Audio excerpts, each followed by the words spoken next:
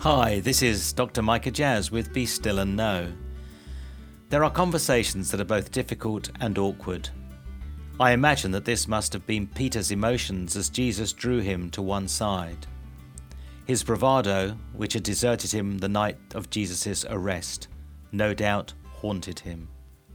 After all, he's initiated this fishing trip perhaps hoping that returning to life as it had been would end an unresolved and painful chapter in his life. I too have known the shame of facing up to behaviours that have disappointed me. Under duress, my Mr. Angry has broken loose and damaged dear friends whose intention was only ever to help and support me. Oh, the pain of facing up both to them and reliving what is the worst of me, as I must surely need to in any subsequent conversation. The dictionary appropriately defines shame as a painful emotion caused by consciousness of guilt, shortcoming, or impropriety. How often I've attempted to avoid owning my shame, or attempted to deceive myself and others with a colourful narrative devised to shine the spotlight anywhere but on myself. Now Peter is separated from the safety of the other disciples and faces Jesus alone, nakedly ashamed. How encouraging that Jesus never once returns to that sorry episode. After all, what can be undone from the past? Jesus invites Peter once again to own his devotion, presses the point until Peter in humility can only say, "Lord, you know everything. You know that I love you."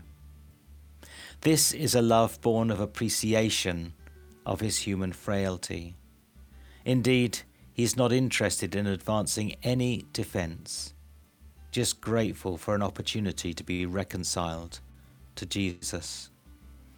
This is tremendous news. I am so grateful that God both understands my human frailty and is less concerned about dwelling upon my past misdemeanors and encouraging me to renew my faith. My life is a series of fresh starts. After each one, I die a little more to my own ego and accept God's description that I am nothing without grace. Indeed, if I can only live by God's grace, who am I to blame or criticize anyone else? I am to be the first to encourage them to press on, and, in the words of St. Paul, forgetting the past and looking forward to what lies ahead, I press on to reach the end of the race and receive the heavenly prize for which God, through Christ Jesus, is calling us. Such a weight is lifted when I stop living with my eyes glued to the rearview mirror and look to the road ahead. As we enter into the God space today, do you feel weighed down with shame? No worries. Look to Jesus and own the past, however shameful, and let its weight be lifted from your shoulders. Face the future, knowing that God is with you and sets you free.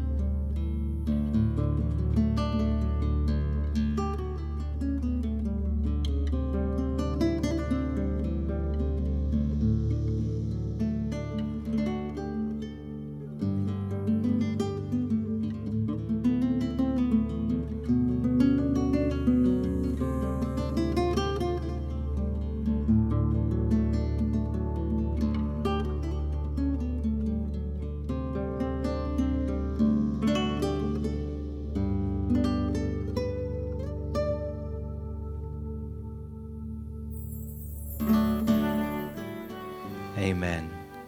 Oh, the freedom such grace brings, and what gratitude arises within my heart. I need not defend my past, but confess my shame, and decide I want Jesus only going forward. Now please do send me your comments, your questions, your concerns, and I'll write back to you personally and in confidence as soon as I can. Write to micah.jazz@premier.org.uk. And also visit premier.org.uk/Voice of Hope and join our Voice of Hope family to follow along with these daily meditations at home. And also join me this Sunday for Premier Life, where we celebrate God's love with real worship. We pray for the very real needs that you carry in your hearts and share with us, as well as listening to an encouraging testimony. You can also join me for Be Still and Know throughout the week. However, for now from me, Micah Jazz, it's goodbye and may God richly bless you.